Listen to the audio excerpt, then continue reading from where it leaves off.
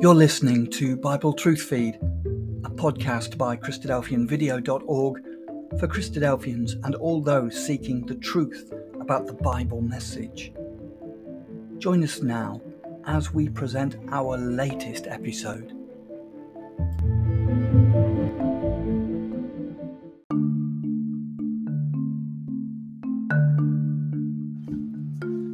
The Devil, exposed for what he really is.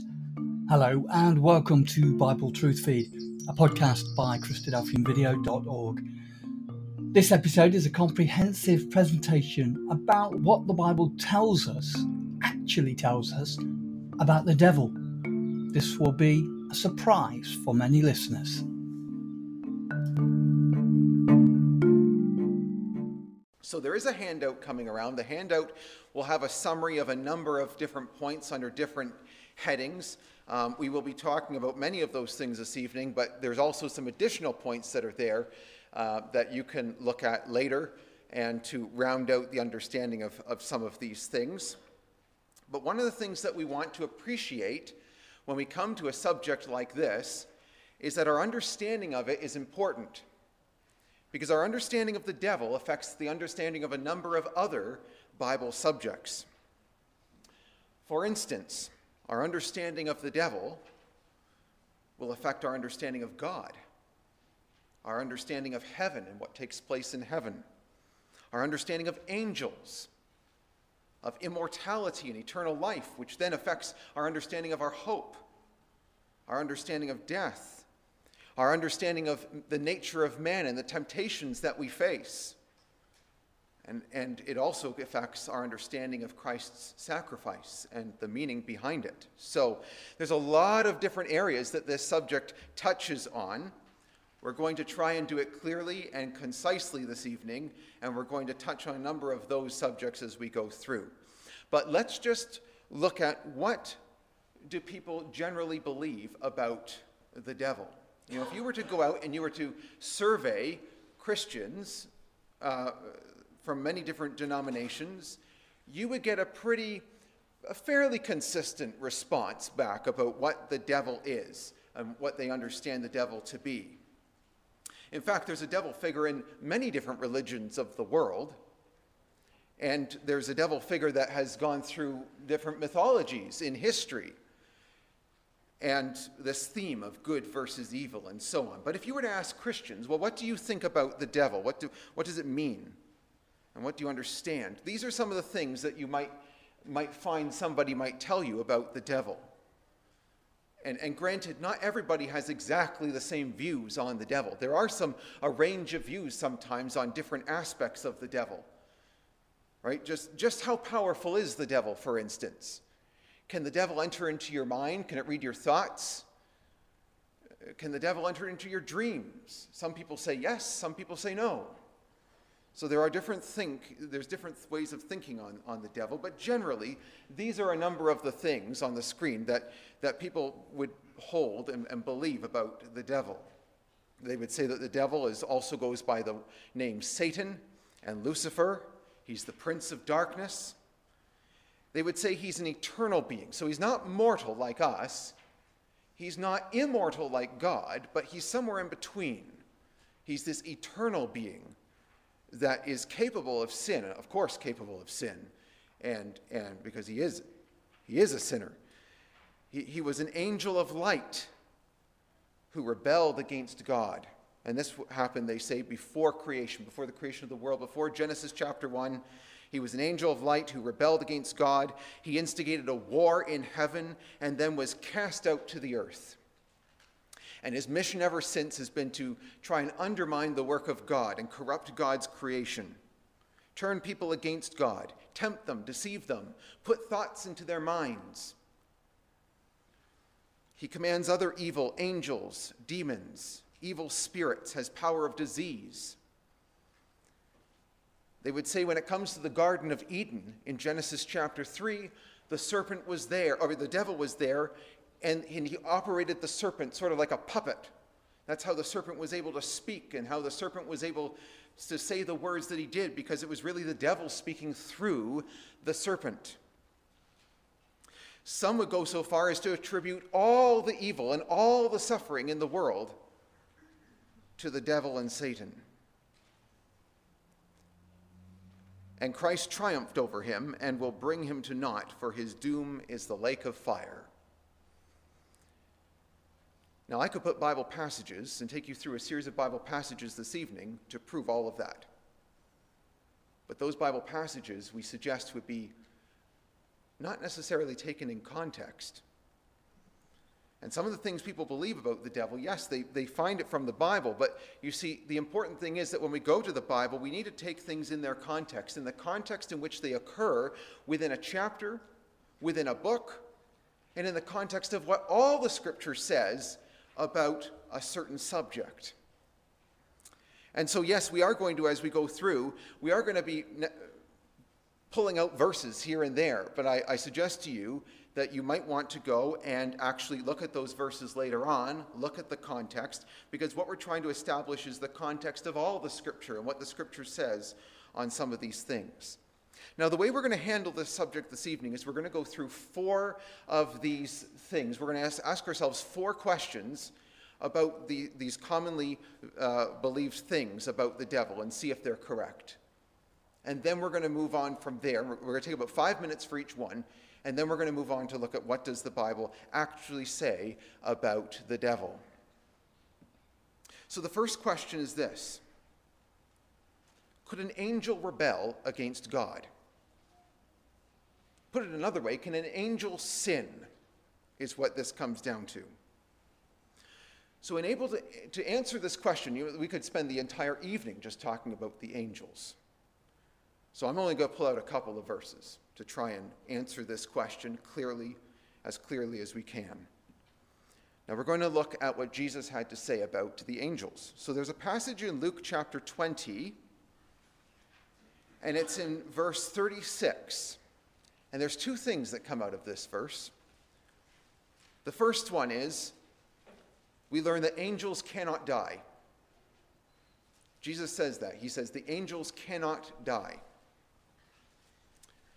And then he also says here in this passage that we, mortal, flesh and blood, believers today, have the hope of one day being given a nature just like the angels have now. So if we want to actually know what the angels are like, what nature do they have? Like, are they mortal? Are they immortal? Are they something in between? What does that mean? We can actually look at passages that talk about our hope for the future and what we are going to be made like in the future, because that's what the angels are now. So this is what Jesus said. He says, they that will be accounted worthy to obtain that world and the resurrection from the dead, they neither marry nor are given in marriage. And here's the point, neither can they die anymore, for they are equal unto the angels and are the children of the God, being the children of the resurrection. So we're going to be made equal to the angels in the future. We have the wonderful hope of never being able to die. We cannot die, and the angels today cannot die. Now, what does that mean in terms of can angels rebel? Well, we're going to go to one more passage on this, and that's 1 Corinthians chapter 15. Now, 1 Corinthians 15 is all about the resurrection. It's not really about a chapter about angels per se, but it's a chapter about our hope of what we are going to be in the future. And Jesus just said that what we hope to be in the future is the nature the angels have now. So that's how we can use this to understand the angels. Now, 1 Corinthians 15, verse 54, the Apostle Paul tells us what will happen after the resurrection from the dead that Jesus was just speaking about. He says, we have the wonderful hope that after the resurrection, this corruptible body that we have now is going to put on an incorruptible body. This mortal body that we have now of flesh and blood is going to put on an immortal body. So there's the nature. Paul says what the nature of that body is going to be. Immortal. An immortal body. Immortality is what we hope to have in the future. And if that's, and that, according to Jesus, is what the angels have now. The nature of the angels, as we say here on the screen, is incorruptible, it's immortal, it cannot die. So can something that is immortal, that cannot die, is it capable of sin? Well, just a couple of verses later in 1 Corinthians 15, we have the answer. Now, this on the screen is a scorpion. And a scorpion has a stinger. And the stinger, if it stings you, will put venom into you and kill you. And Paul uses the language of this idea of a stinger when he talks about death and what causes death.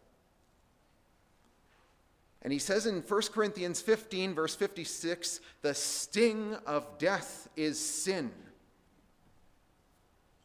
And all through Scripture, and we're going to see some more verses later, there's a relationship between sin and death. That it's because of sin that we die. Death is the consequence of sin. So if one cannot die, the opposite's also true. They haven't been stung, as it were, with sin. They're incapable of sinning. And that's the wonderful hope that we have in the future, that the Bible gives us, that one day we will be given this immortal nature like the angels have now, that will not die and that is incapable of sinning. What a wonderful thing that will be. But that also means the angels are not capable of sinning. So this whole notion that there are angels that sinned, heavenly angels that sinned, that rebelled against God, just cannot possibly be. It runs against everything that we find in the Scripture about what immortality is. And we'll see another verse later on that will shed even some more light on that. So the second question is this: was there a war in heaven? So this is an artist's rendition of popular beliefs about a war in heaven between the angel, or the devil and his angels, and Michael and his angels. There's only one place in Scripture that talks about a war in heaven, and it's in the book of Revelation. Revelation chapter 12. Now, we're not going to expound the book of Revelation for you this evening. That would not even be possible, even in the course of one class, to be able to do that, nor is that our desire to do that. I just want to pull out a couple of points that help us with our understanding to answer this question: was there a war in heaven? We have to understand, first of all, something about the book of Revelation. It's a book of symbol.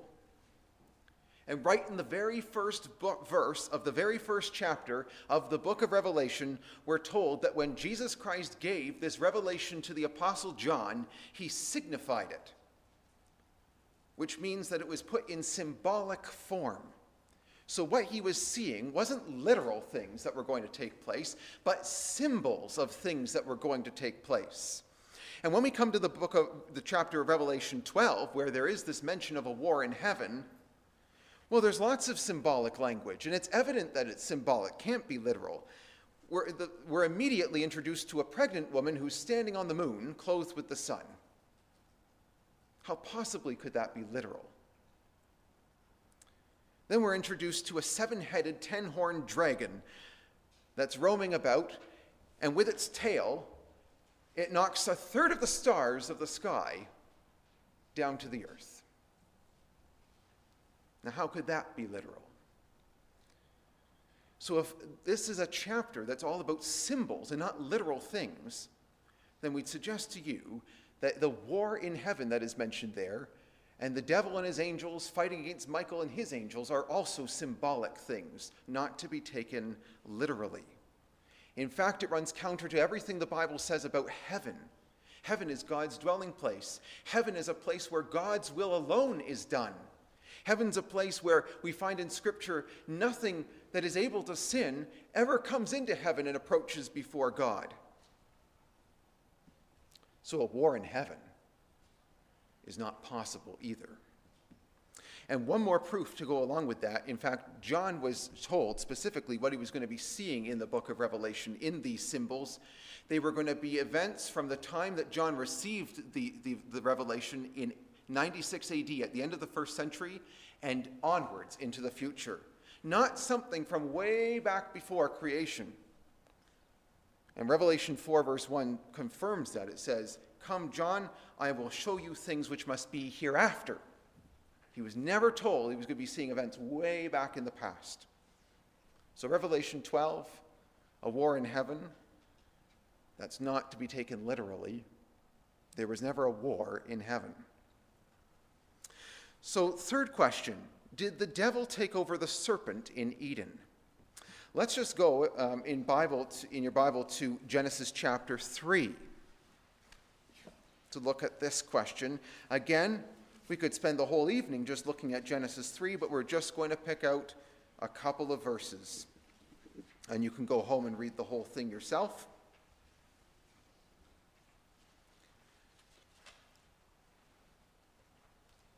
Genesis 3 is the chapter where Eve is in the garden. She's been commanded not to partake of the fruit of the tree that's in the midst of the garden. And the serpent comes along and speaks to the woman. And the serpent tells the woman that what God told her wasn't true, and she can partake of it, and it will not cause, nothing bad will happen by her doing that. Now, here's what we learn in the very first verse of Genesis chapter 3. We're told about the serpent. When we're immediately introduced to the serpent, it says, "The serpent was more subtle than any beast of the field which the Lord God had made." So the first thing we learn is God made the serpent. And the second thing we need to know is he was the most subtle of all the creatures, all the animals that God had made. Was the serpent. And God wanted us to know that right from the outset. He had made the serpent, and it was the most subtle of all the beasts. And then it goes on where the serpent begins to converse with Eve, and then Eve partakes of the fruit of the tree, and then she gives it to Adam. He partakes, and then God speaks to them and brings his judgments. Now, we just want to look at what God has to say to the serpent. Genesis 3, verse 24. Sorry, that's the wrong verse. It should be verse 14, not 24. Genesis 3, verse 14. Now, think about this as we read this verse. Is God speaking to the serpent, or is God speaking to the devil? People say was speaking through the serpent. God says this, "The Lord God said unto the serpent, because you have done this, you are cursed above all cattle and above every beast of the field. Upon your belly shall you go, and dust shall you eat all the days of your life." Clearly, God is speaking to the serpent. If he was speaking to the devil, he would not be telling the devil that he's going to be going on his belly for the rest of his life. He's clearly speaking to the serpent, and God says to the serpent, "You've done this. You've said these things that weren't correct." Nowhere in Genesis 3 is there any hint of a fact that there was a devil or Satan that was speaking through the serpent. And God would be completely unjust in bringing judgment down upon the serpent if the serpent wasn't responsible for what it had done. And then when we come to the New Testament, the Apostle Paul adds further confirmation to this. In 2 Corinthians 11, verse 3, he says that the serpent beguiled Eve through his subtlety. This might be the perfect place for the Apostle Paul to tell us that it was the devil that was doing this. But he doesn't. He says the serpent was the one who was subtle. And that's exactly what we learned, Genesis 3, verse 1. The serpent was subtle, and the serpent was the one who beguiled Eve. So we suggest to you there's nothing in the scriptures to prove in the least that the serpent was possessed by the devil, or that the devil was the one using the serpent like a puppet to speak to Eve. The serpent had just said these things based upon his own observation of what was going on in the garden around him, and came to these conclusions. There's a lot more we could say about that, but that's all we're going to say for now. So now the fourth question. Is the devil whispering in your ear? This is a common idea, that the devil, and what's meant by that is that the devil is putting thoughts into your mind. So sometimes when you get an evil thought into your mind, a thought that is not right, sometimes that thought's been put there by the devil. You didn't come up with it, the devil came up with it and put it there, is the idea. Just to elaborate a little bit further, my wife, when she was introduced to Christianity, she became part of an evangelical group. And the way that they explained this process to her was that whenever you face a battle within your mind between doing right and doing wrong, this tug of war that's going on, that's really the devil and God warring in your mind. And the devil's trying to pull you in this direction, and God wants you to go in that direction. And that's really what the struggle is. So we have to ask ourselves the question, is this really what happens when we're tempted? Well, I'm going to put a couple of verses on the screen. And what I'm going to do is I'm not going to show you the whole verse at first. I'm going to show you part of the verse. And I want you to think about what comes next in the verse. It's almost like fill in the blank. So this is James in the New Testament. In James chapter 1, another good verse to probably look up. James 1, verse 13. He talks about temptation and how temptation works. So let's see if there's anything here about the devil putting things into our mind. James says this, James 1, verse 13, "Let no man say when he is tempted, I am tempted of God.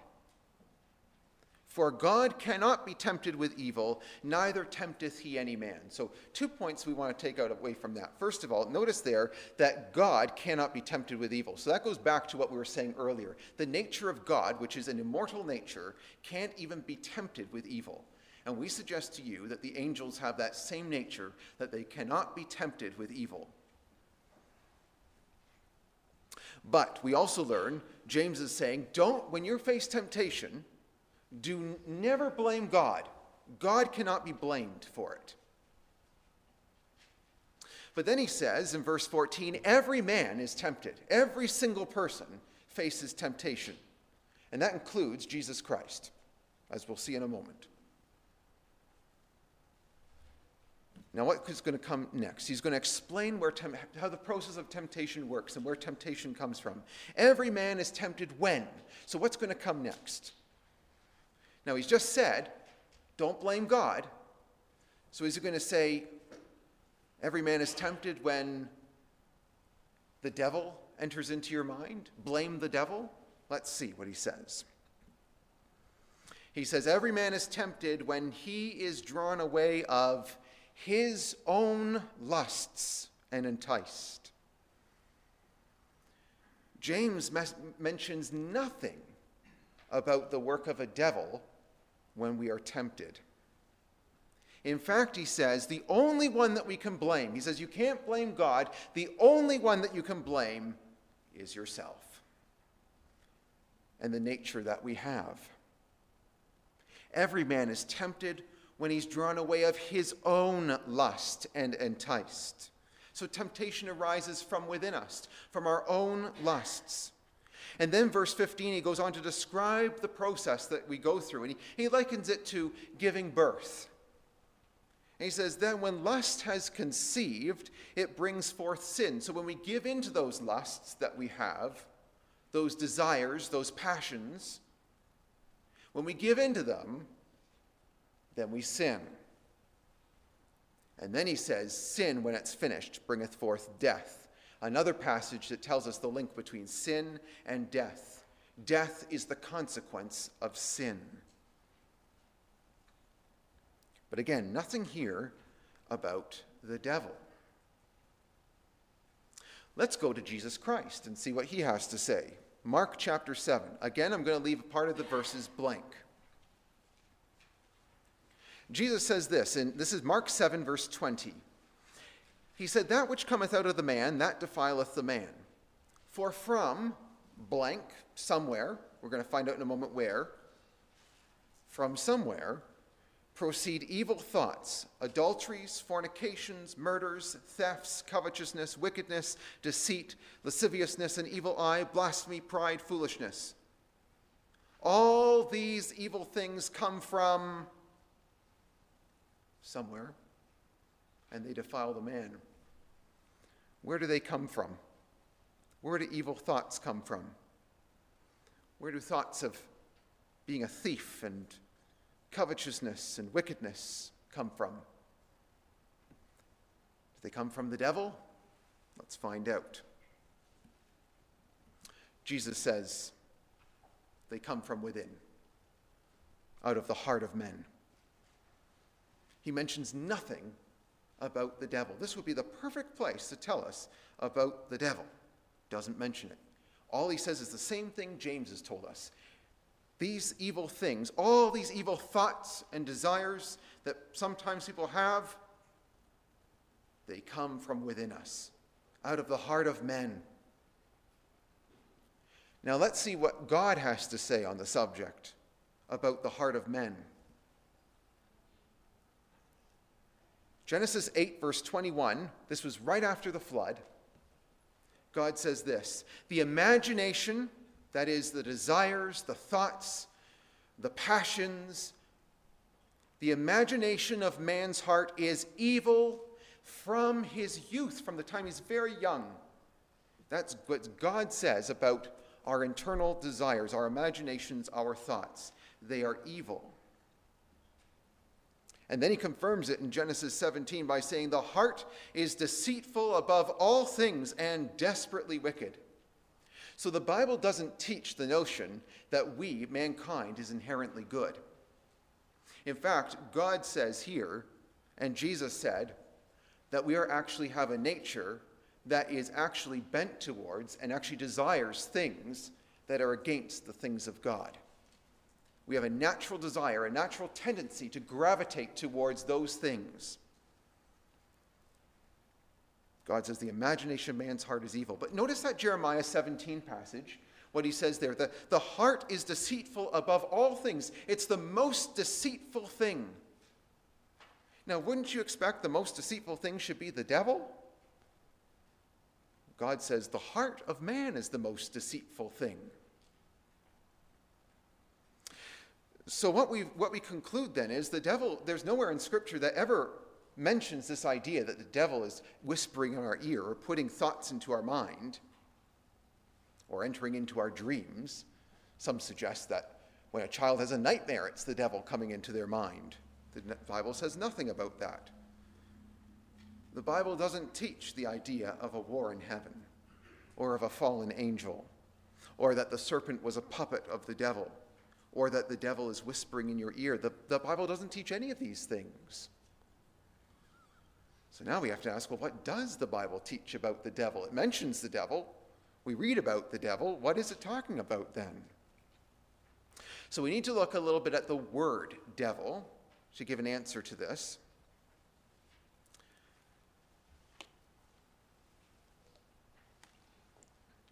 Now you might know that the Old Testament was originally written in the Hebrew language, and the New Testament was written in the Greek language, and then translated from there into English.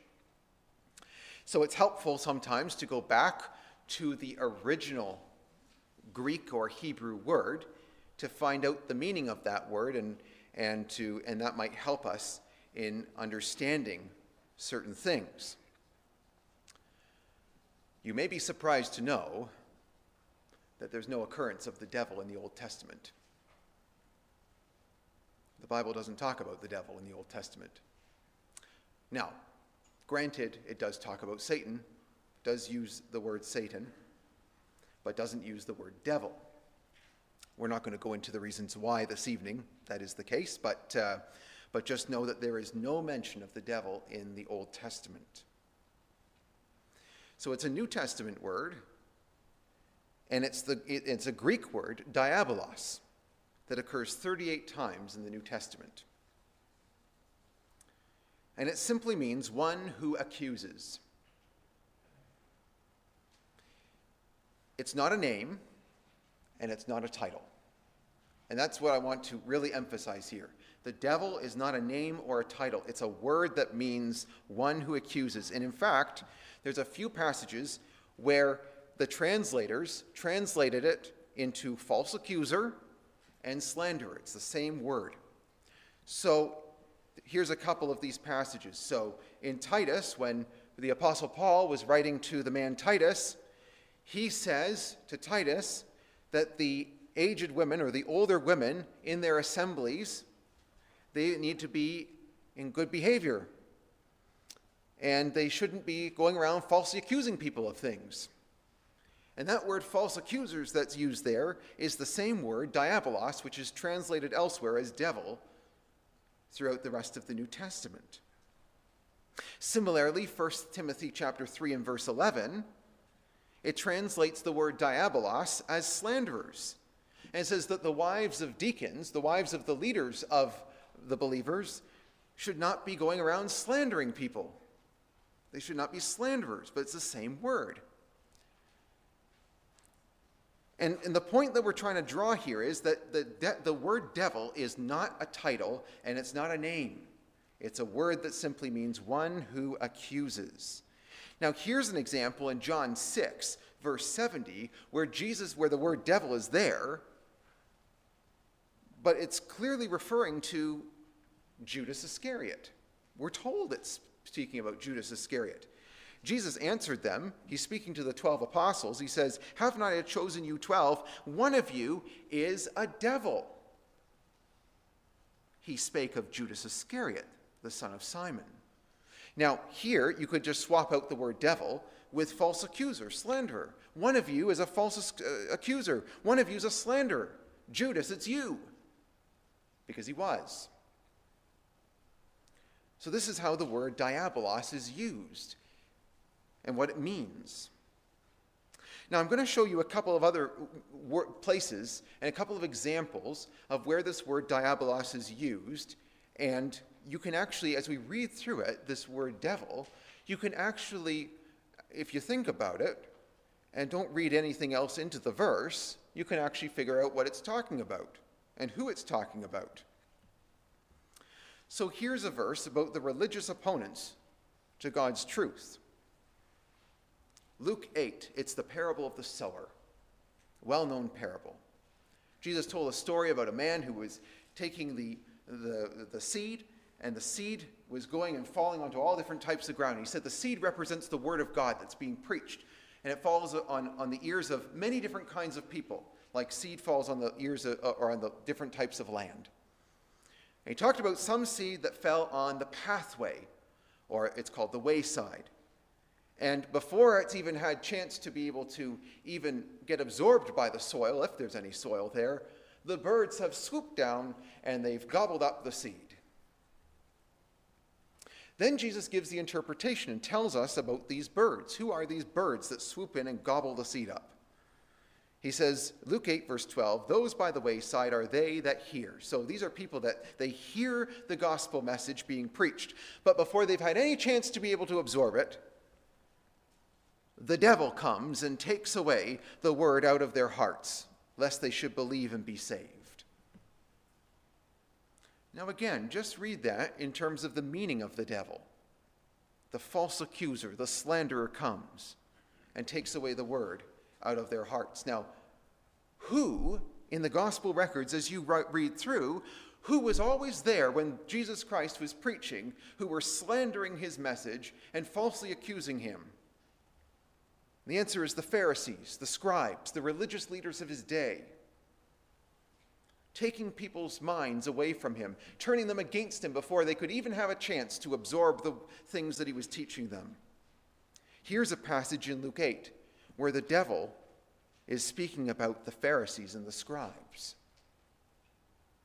What about this one? This is one in 1 Peter chapter 5 and verse 8.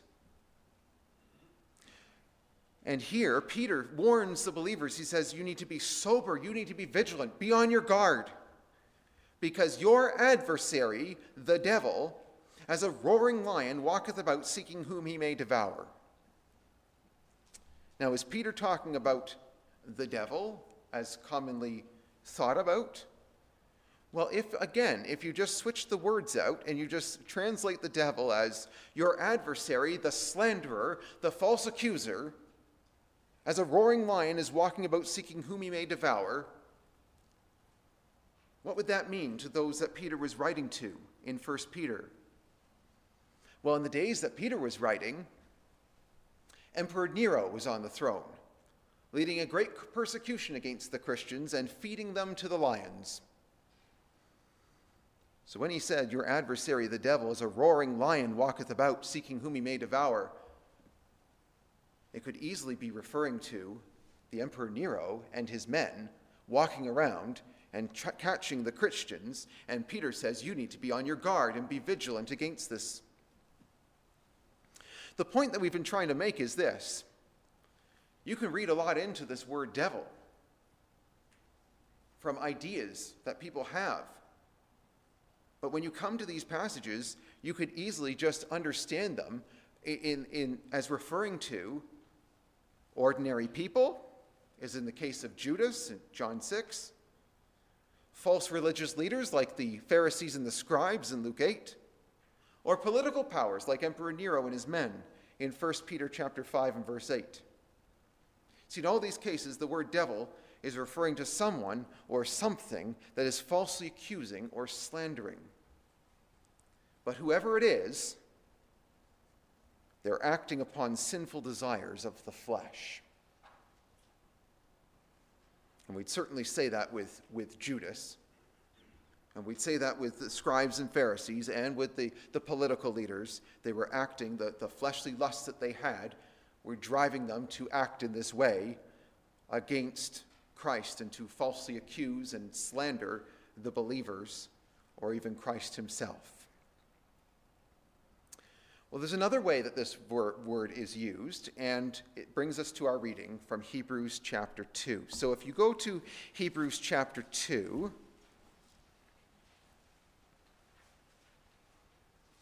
and this is a passage which is really helpful on this subject, because this passage is going to shed a lot of light onto the meaning of the devil. Now, Hebrews chapter 2,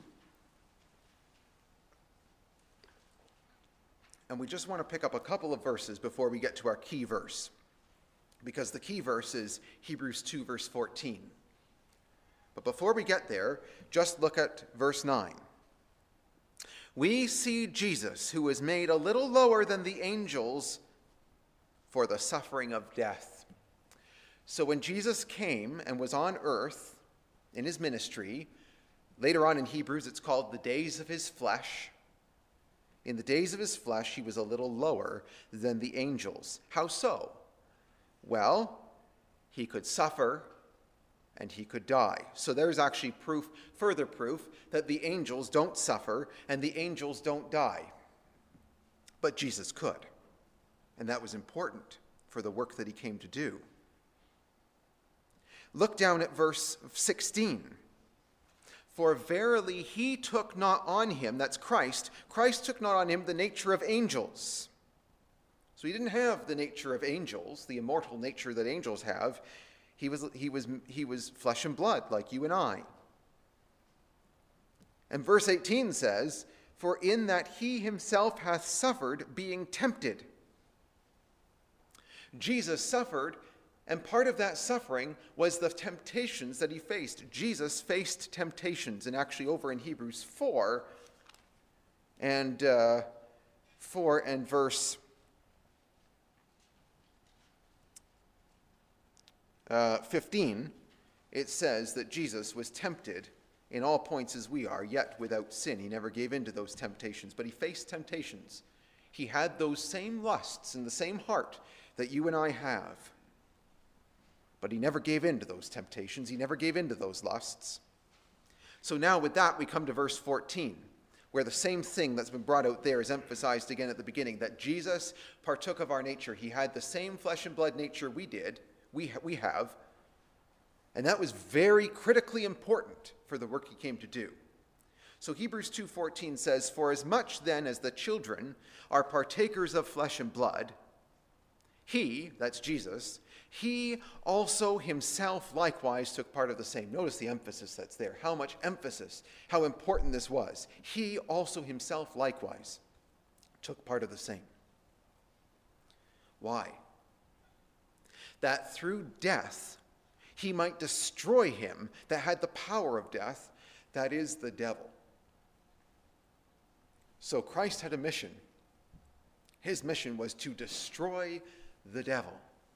And he could only do that by having flesh and blood nature like us. So here's 3 points we get out of this verse. Christ destroyed the devil, number one. So which leads us to another interesting question. If Christ destroyed the devil, how come we keep reading about the devil later on? You got to be, whatever view you're going to come up with of the devil, you've got to be able to answer that question. If Christ destroyed him, why do we keep reading about the devil as you continue on through the rest of the New Testament? Second point is the only way Christ could destroy the devil was by having a mortal nature and dying upon the cross. And the third point is, we learn here that the devil is that which has the power of death. Now, when you look at this verse, one thing I want to point out, do you notice how it says there, he will destroy him that had the power of death?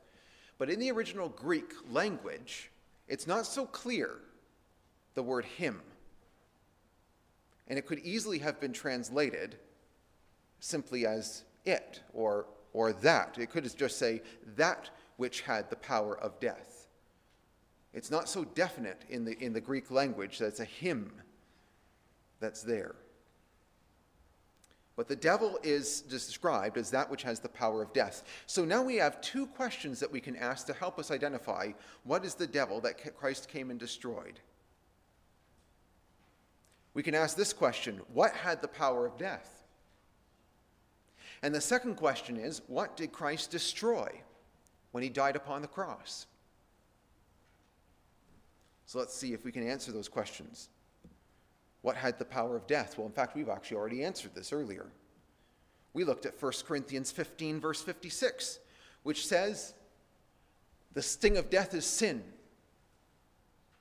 We looked at James 1, verse 15, that says, sin brings forth death. Now, we didn't look at Romans 6, verse 23, but it says the same thing. The wages of sin is death. That is, what you get for sinning is death. Death is the consequence of sin. So what has the power of death? Sin. Now let's see if we can put that to the test. So if someone came and didn't sin, would death have any power over them? Could death hold on to them? Well, fortunately, we have an example. Jesus Christ, who didn't sin.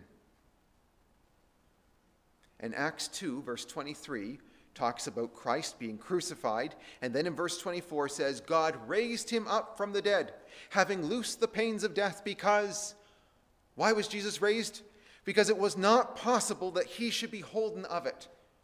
The grave, death, the pains of death, death could not hold Jesus Christ, because he had done no sin. And in God's righteousness and God's justice, he had to raise his son. So what had the power of death? Sin. Let's ask the other question. What did Christ come to destroy? Well, these two verses on the screen tell us what Christ destroyed on the cross. It's the flesh with its lusts that lead to sin. You know, we don't need to really think about this too hard, to think about what was destroyed in the death of Christ on the cross. His body was destroyed. A body that was flesh and blood, that had these same lusts and these same tendencies towards sin that we do. The flesh with its lusts that lead to sin was destroyed. Romans 8 verse 3 says, and we're going to come in partway through the verse, God sending his own Son in the likeness of sinful flesh. In other words, God sent his Son sharing our same nature. He had flesh and blood. And for sin, or another translation says as an offering for sin, that is upon the cross, Jesus condemned sin in the flesh. In his flesh, he condemned it. He put it to death. Romans 6 verse 6 says this. Now, Romans 6 is talking more about us, following Christ's example, being baptized. But he says, know this, and he's talking about when we're baptized, our old man is crucified with him, that the body of sin might be destroyed, that henceforth we should not serve sin. And in this verse, Romans 6 verse 6, he says, when Christ was crucified, the body of sin was destroyed. Interesting that that word destroyed there in Romans 6 verse 6 is the exact same Greek word in Hebrews 2:14 that Christ destroyed the devil. He destroyed the body of sin, the flesh and blood body that we have with its lusts that lead to sin. So we come back with that knowledge now to Hebrews 2:14 and say, what is the devil that Christ destroyed on the cross through his death? And we would say the devil is the sinful desires of the flesh that result in sin. Let's put that to the test. Let's answer our questions. Christ destroyed the devil. How? First, he defeated every temptation that he faced in his life. He never sinned. Second, he literally destroyed the flesh. He condemned his flesh. He put it to an open public shame in front of everyone. The flesh with its desires needs to be put to death. Now let's just say there that what Christ did literally, we're not asked to do that literally. We're not asked to literally crucify ourselves, but we're asked to do it symbolically in our mind. Second point is, we said that from this verse we learned that the only way Christ could destroy the devil was by having human nature, mortal nature, flesh and blood, and dying upon the cross. Now, does that make sense with this understanding? Yes. Because if Christ didn't have our flesh and blood nature, he could not have defeated temptation. He wouldn't have had temptations to begin with. And he could not have destroyed the flesh if he didn't have the flesh. So it all now makes sense that what Christ destroyed was the devil. And the devil is a word that is used many times to speak about the sinful desires of the flesh that result in sin. Let's just go back to this chart and now add one more point to it. So we say the devil is the sinful desires of the flesh, man's rebellious lusts that result in sin. And it's seen in ordinary people like Judas, false religious leaders like the Pharisees and scribes, political powers like Emperor Nero and his men, or the internal lusts and desires that one has, like in Christ himself. And we need to resist the devil. And this is the lesson. We need to resist the devil. We need to resist those sinful desires of the flesh, those lusts, however they manifest themselves, in all its manifestations, whether it's in our mind or whether it's those sinful desires and lusts playing out in the world around us by those that would slander and falsely accuse God's ways and God's truth. So we have some key takeaways. The Bible does not support the popular understanding of the devil and Satan as many people understand it. Now, we didn't talk about Satan. Your sheet has a couple of points at the end about Satan. Let me just say this. Same with the devil. We said the devil is not a word that's a title. It's not a word that's a name for someone. And neither is Satan. Satan's not a title. It's not a name. It's a word that means adversary or opponent. Adversary or opponent. And if you just swap out the word Satan and you put in there adversary or opponent, you'll be able to find that There's nothing actually that's in the Bible about some supernatural fallen angel. In fact, even God in one passage in the Old Testament is referred to as Satan. And you may be surprised by that. And that's on your sheet, by the way. We also learn that temptations and sins arise from within, from our own lusts, which are opposed to the things of God. Here's the key takeaway from that. Nobody's whispering in our ear. Nobody's putting thoughts there. They all come from ourselves.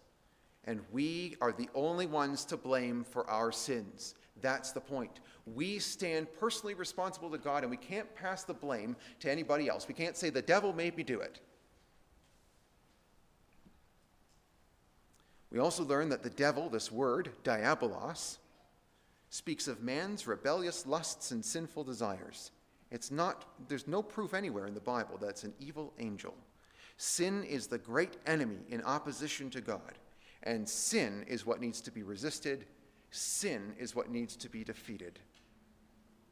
And that's exactly what Jesus did, leaving us a pattern for us in his example. Jesus defeated and destroyed the devil upon the cross by never giving in to temptation and by putting the flesh to death. And as we said, Jesus asks us not to literally do that, not to literally inflict pain upon our body and crucify ourselves, but to take that and to crucify the desires, the thoughts that come into our mind at times, and to put them to death. Crucify those thoughts. Don't give them a foothold in your mind.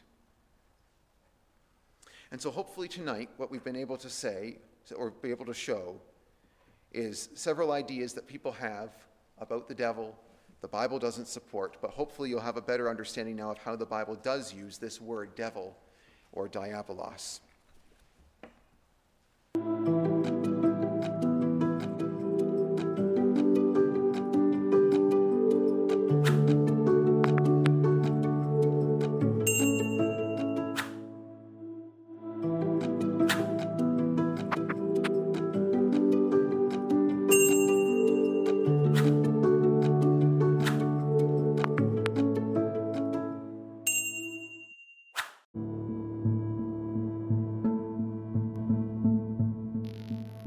Thank you for joining us. We hope you found the episode helpful. Don't forget, most of these episodes are also available as videos on our video channel, cdvideo.org. So head over and take a look. If you have any comments or questions or suggestions, please get in touch or leave us a voice message. We love to hear your feedback. You can email us at btf@cdvideo.org. If you enjoyed the episode, then please share it with others. Until next time, may God bless you in your studies and your walk towards God's kingdom. Amen.